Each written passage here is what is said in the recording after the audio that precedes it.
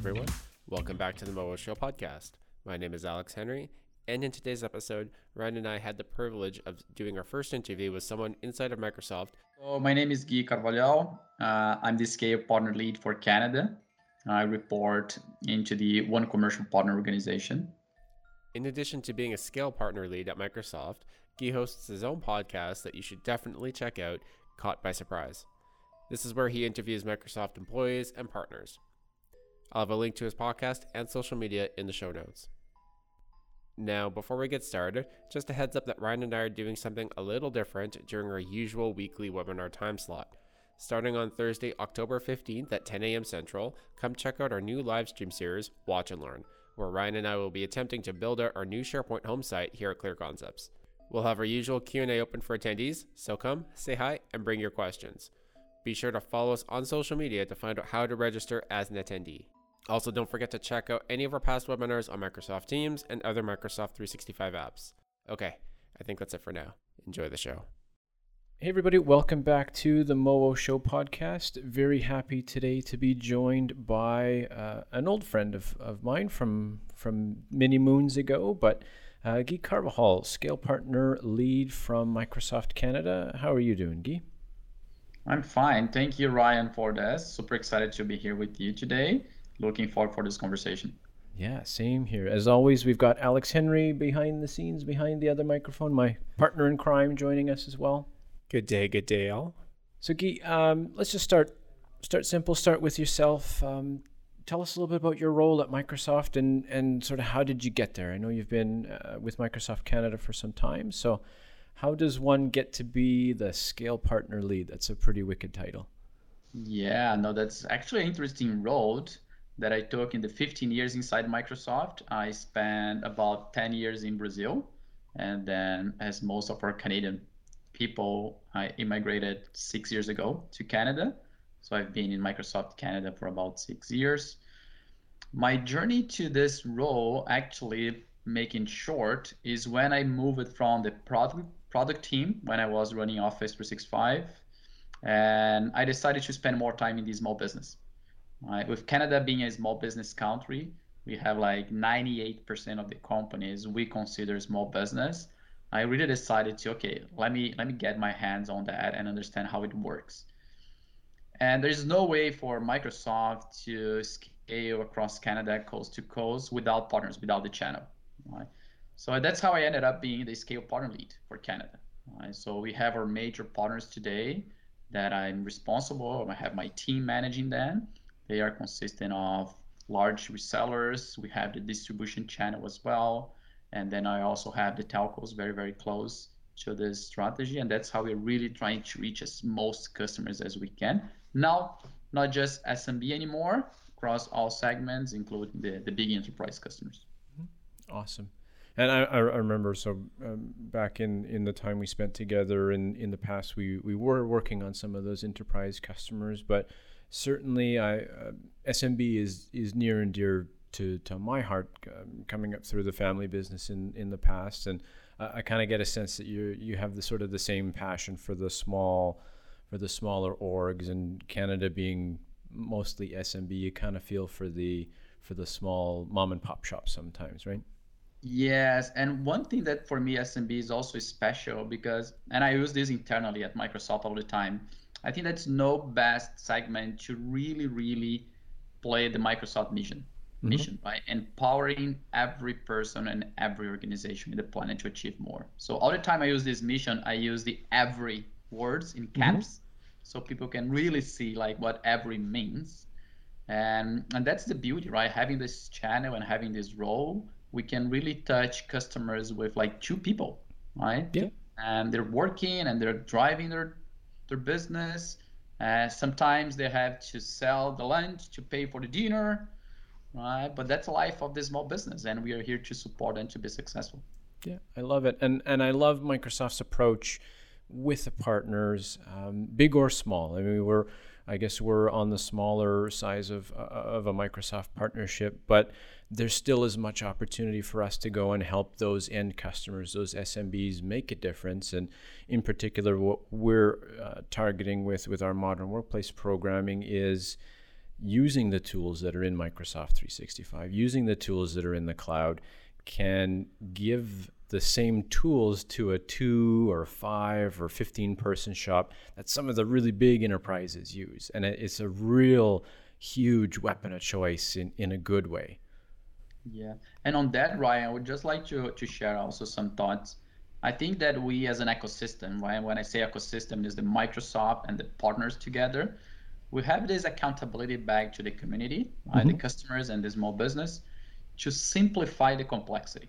Yeah. Right? On the Microsoft side, simplifying how partners can work with us, because we have so many different licensing types, so many different products.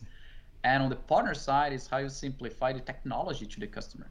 How you make that technology more people-centric, right? More human, so they really understand what is useful for them and not having to understand all the available tools you have in every single product. Right.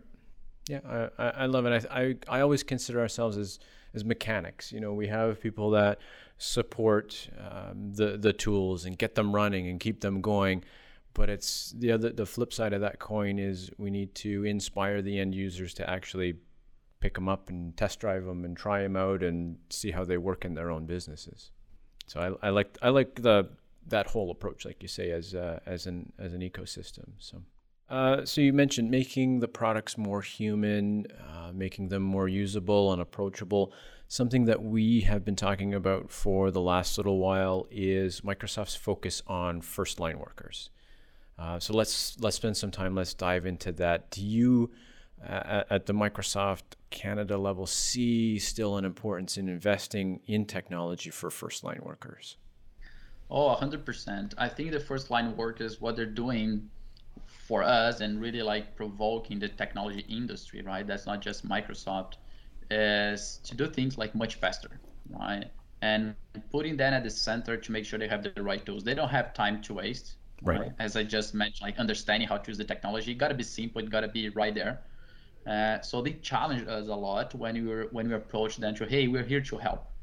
So as you can see on Teams today, we're having more features, more updates coming into Teams as never before. We had that limitation like 4 videos. Now you have I think 52 people at the same time. So this is all coming because of the needs we're seeing on the field. Right? And now with the world, with everybody working from home, we actually say we're sleeping at work. Sleeping at work. I love that. I never heard that before.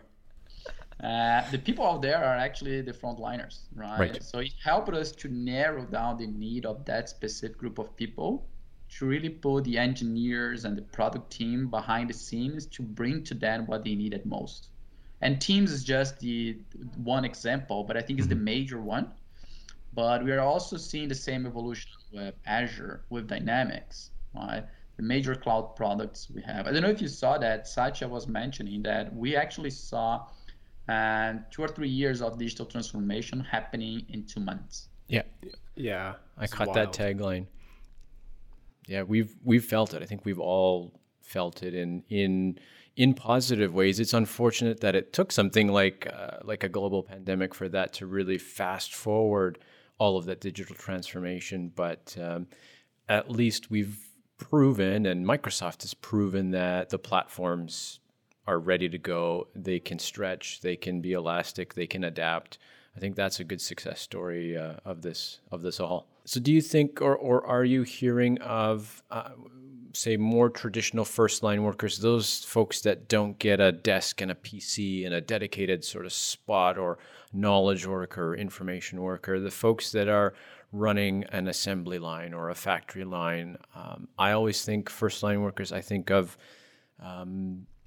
medical industries, or I think of hospitality industries. Do you think that the pandemic has maybe taken away some focus on IT investments for those type of first-line employees?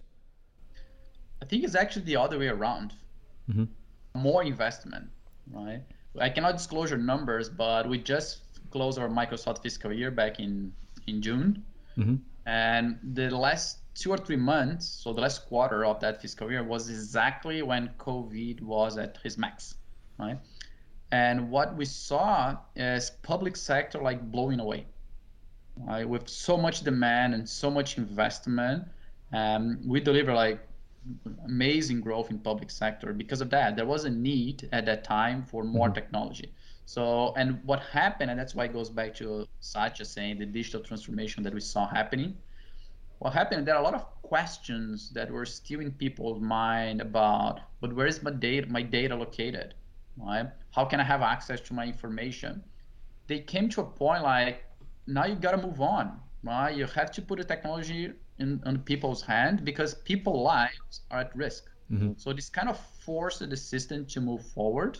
And then, of course, Microsoft commitment with security, with privacy, this helped us a lot to be on pace with the demand and make sure we're putting the right tools in front of them.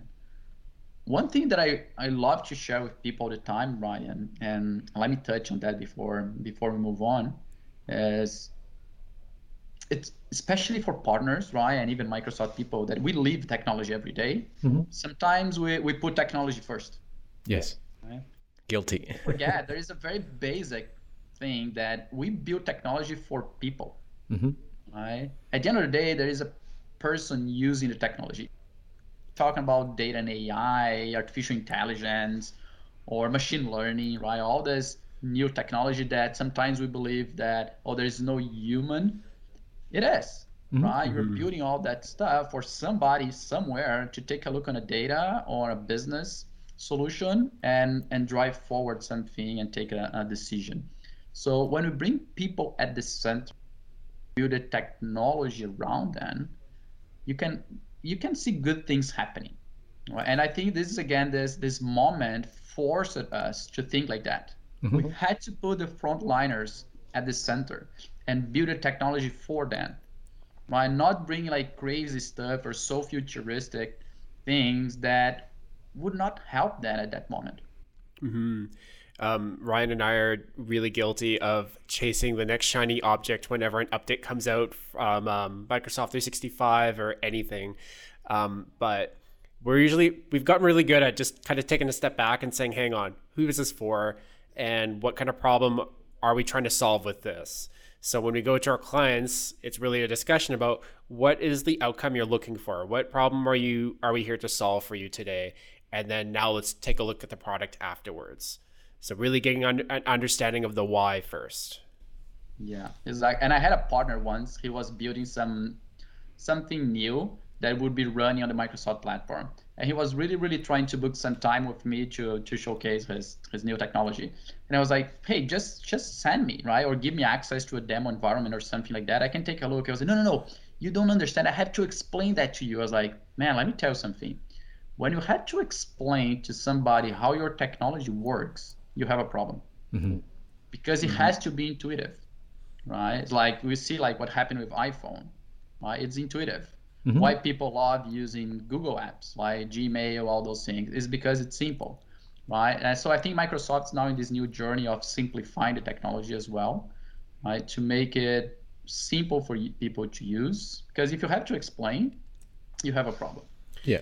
I remember someone explaining this to me back in the day when you're looking at technology, people are trying to do a specific task. They're trying to get something done so they can move on to the next thing that they have to do. And if I have to spend a bunch of time explaining how the feature works and the backstory on and why it's going to save you so much time, I've completely missed the point. Yeah. And going back to your question, Ryan, connecting with what you just said, Alex, the demand, right? Have we seen demand now in these situations? Yes, we saw a lot. Example is not just for the teams that I mentioned to you, but when we spoke with the hardware partners we have and Microsoft as well in the Surface business, huge demand. We didn't have enough inventory, right, for laptops. I was talking to Lenovo, Dell, HP another day in a panel as well. Same thing, right? Huge demand for devices, right? So they could have the right technology in front of them.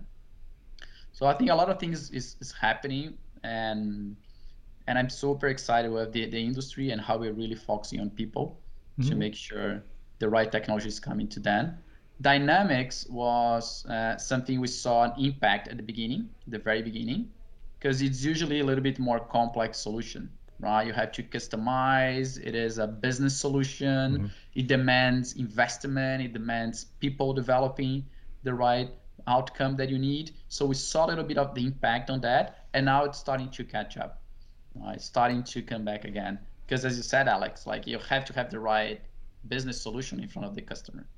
Right? And Exactly. Dynamics is really, really becoming the central point where we connect Azure, where we bring Teams, we bring Microsoft 365, and Dynamics starts to be the business solution that the customer is looking for, with all the customer data in there, all the sales analysis and reports in there.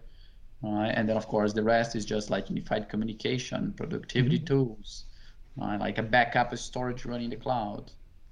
My interest in Dynamics is so we have all of these tools to automate and drive insights and help us save time. Again, sort of those non-human things. There's a lot of stuff that we can shift off to AI and machine learning, and that's perfect. And I think it's never been more approachable for let's even bring it back to SMBs. Again, SMBs can approach AI and machine learning now, and that used to be a tool not too many years ago. That used to be a tool only for the biggest enterprises. So now we're seeing that in the SMB space, and I think it's super exciting. But for me, Dynamics 365 is the platform to put everything that helps you have better relationships with humans. So whether it's customers and it's a CRM and sort of the way we think about those relationships, if it's HR management, if it's vendor management, if it's however you want to customize the Dynamics platform to build relationships between many things, it's the perfect platform for that. So I could totally see it taking off pre, post, during pandemic. Certainly, I very, very bullish on the D365 platform for sure. So how about any particular first line worker wins? So from your eyes and ears around Microsoft Canada, are you hearing of any really cool success stories where something has been put into place for first line workers? We have a few. We have a place we try to consolidate all the success cases that we can talk about. The ones that I really like is not just on the healthcare, right? We always think about healthcare first on the front line, but there was a lot going on in the education. And when you think about the teachers, I think at the end of the day, they're also first line workers. Like, and people are saying, oh, value teachers more than ever before now, because having your kids at home and trying to do homeschooling is not easy. So we had a lot of good cases as well with school boards across Canada, some governments, province investing on teams. Another great example on how teams evolved really fast, right? Bringing the breakout into the teams, having the teams classroom available. We experience into the consumer. So we saw this spike as well in the education space. And I think this is all good news. So there was a lot on healthcare, and great stories on education, because it was all about really like helping families and helping students to keep going. What I think we still have opportunity is in the government space, like inside the government itself. Right? So for example, when I look at my own experience, right, trying to deal with CRA and trying to deal with, like, I'm going for my Canadian citizenship now and trying to talk with the entities responsible for that, I still feel they don't have the technology to keep going. Right? Like people are home, so they don't have access to the data that is stored. I think that's the space we still have opportunity to support the government, right? To embrace digital transformation and make sure that people are working from home and helping the community to keep moving. And I think sometimes, because we work in tech, sometimes we take for granted what we know of as features or what we know of as capabilities. So, a personal story: my wife works for a government agency here in Manitoba, and she just returned back to work after some maternity leave, and she mentioned her first day. They didn't have her system ready for her. They didn't have her telephone ready for her. They didn't have her proximity card, her access card to get into the building. And I said to her, don't they have an automated workflow for all of that? Wasn't that scheduled? Wasn't that put on, some sort of system? Weren't people notified? And she said, no, we're just not there. And I said, well, how about bringing your work from home if the kids get sick or something and we need that? Well, no, we're not there yet. We don't use Teams. We don't use Zoom. We don't use any of these tools. It's still a pretty traditional way of working and collaborating. I've heard some horror stories about some internal systems coming or still in practice in a lot of our local agencies, things that just haven't been retired in the last 30 years. It's a little scary. Like a fax machine, you talking? Oh, like probably stone and chisel. This is government we're talking about. Oh, yeah. And the one you remind me as well, the huge spike of business we saw in Windows Virtual Desktop. Right. Because this is the one exactly in between our reality today, right? Like having our own computer and feeling good that I can just connect with my Microsoft 365 environment and everything is safe and secure. A lot of people, they still don't trust. So, but they were forced it somehow, right? Like, hey, now you're at home, you gotta give something to your employees, otherwise they're not gonna be able to work at all. So the Windows Virtual Desktop was kind of helping them to still stay in control. Mm-hmm. Right? Okay, my employee is using their own computer, but I own the Windows image. Yeah. I know what he's doing. I have control on that environment. So it's huge spike. We actually had new partners starting to build offers around Windows Virtual Desktop. Mm-hmm. And you can run on Azure. You have it ready. But to your point, for us who live technology every day, it's kind of like, really? Why you don't take your laptop and just connect your Active Directory and you're good to go? Yeah, but that brings up another good point, Guy, is I think Microsoft, as one of the only stalwarts of high tech, where there's a support for a very new way of doing things, but there's also support for a legacy way of doing things, and there's a path from the old to the new. So when I think of something like virtual desktop, absolutely, it's a good way to bridge two different practices where there's lots of control or very, very minimal control and letting your folks work from anywhere. Certainly in Microsoft 365, there's so many different features and so many ways to do the same thing, so many ways to collaborate.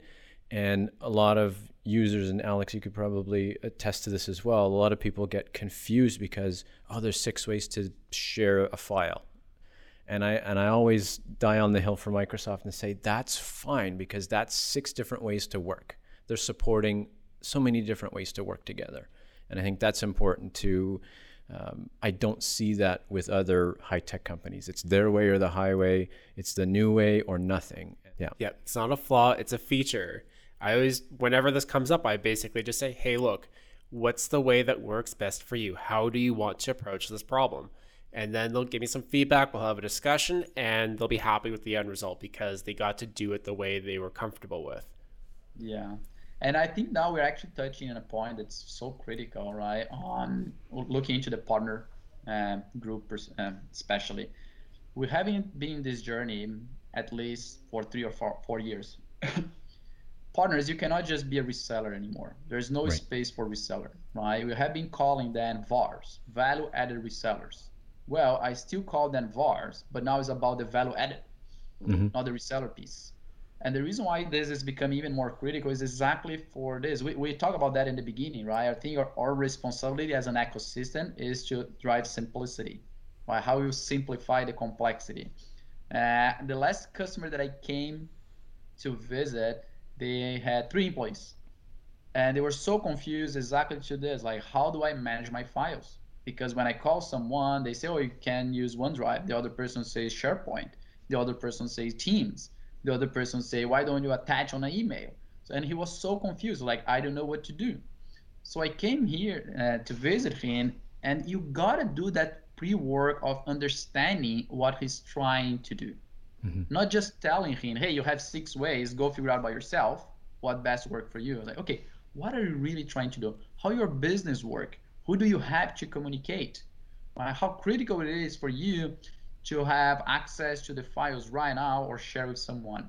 So one exercise I always do with customers when I engage about this topic is like, Do you prefer to have all the files that only you have access, and then you're going to decide which files you're going to share with people, or you prefer just to give access to everybody to everything, right? And then you control, you know what, this one is so critical, and specifically I'm going to lock this down. Because this start helping you put into a SharePoint or OneDrive, right, or OneDrive for Business.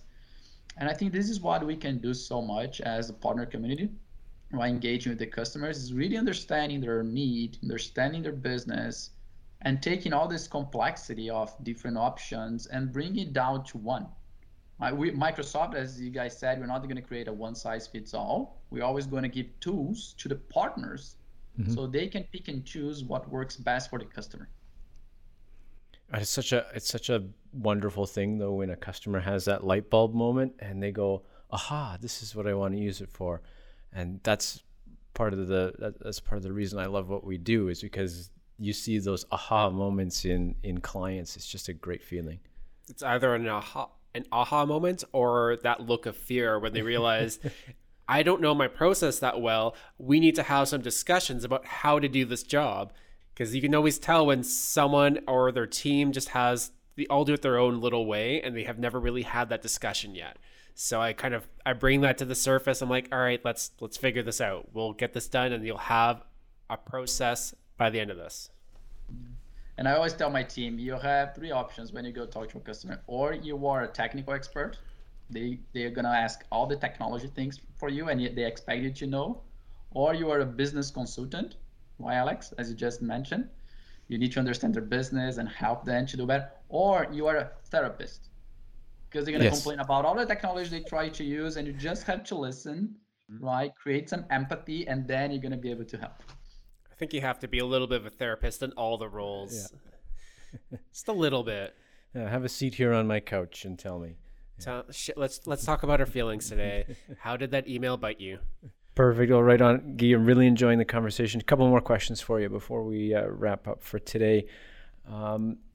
Speaking with IT directors or executives or company owners, what is your advice for looking beyond the cost of empowering first-line workers? So that's something that I come across speaking with clients all the time, is there's a disconnect between, oh man, we've got to license all these users that we never had thought of before.